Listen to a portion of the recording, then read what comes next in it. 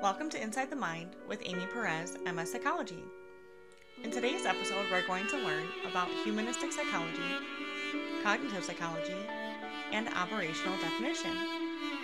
I have a master's degree in psychology. Also, I have written many psychological thrillers and psychology books available anywhere you buy or listen to your books. I have a passion for psychology, and I keep learning more and more about this interesting subject each and every day. So let's get started. Do you believe that most people are good? Bad? How about in the middle? Humanistic psychology is the study of people as inherently good and motivated to learn and improve. Humanistics, such as Abraham Maslow, believe that everyone has the potential to learn and improve. As people, we have a need for love, self-esteem, belonging, self-expression, creativity, and even spirituality.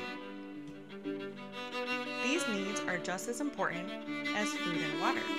Let's go with an example. If a baby gets all sorts of needs met, such as food and water, but there is an absence of love, this can be very bad. The baby could die from the lack of love, just as they could with the lack of nutrition. This brings us to self-actualization. Self-actualization is the process of fully developing personal potential. Within self-actualization, there are things that a person needs, such as self-image, self-evaluation, and even frame of reference.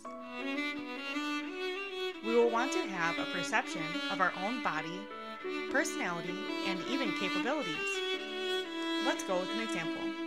Before I ever even thought about having children, I perceived my body as my own. I worked 2 jobs and went to college. I could sit and study long hours. I could sleep when I wanted to, eat when I wanted to, and spend time basically however I wanted. Besides my obligations of work and school, I was an independent young woman. Then when I became pregnant with my now 11-year-old, my self-actualization changed. I went from a hard-working independent woman to a person who needed to think about a life growing. My self-image of my body had changed.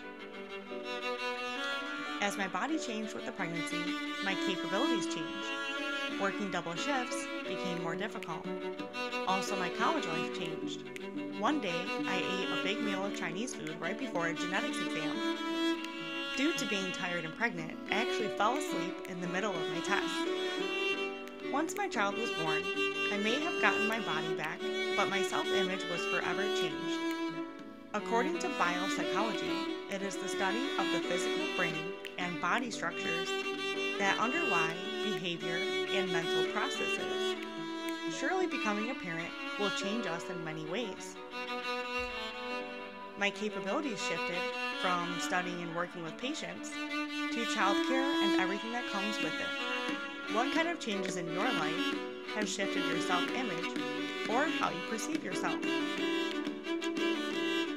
This brings us to cognitive psychology. Cognitive psychology is the study of information processing, thinking, reasoning, and problem solving. But how do we study cognitive psychology? Well, we use a method known as operational definition. This is defining a scientific concept by stating the specific actions or procedures used to measure it. Let's go with an example. My best friend and I are both feeling down and possibly depressed. We are both sleeping more than usual, isolating, and have a lack of appetite. We can study these actions to determine the level of depression. One of us may be more or less depressed than the other.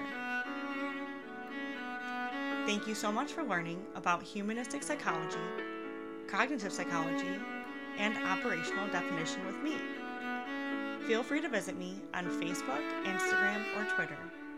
You can Google Amy Perez, MS Psychology, as a quick way to find me. Stay tuned for episode 7, where we will discuss evolutionary psychology, neuroscience, and positive psychology.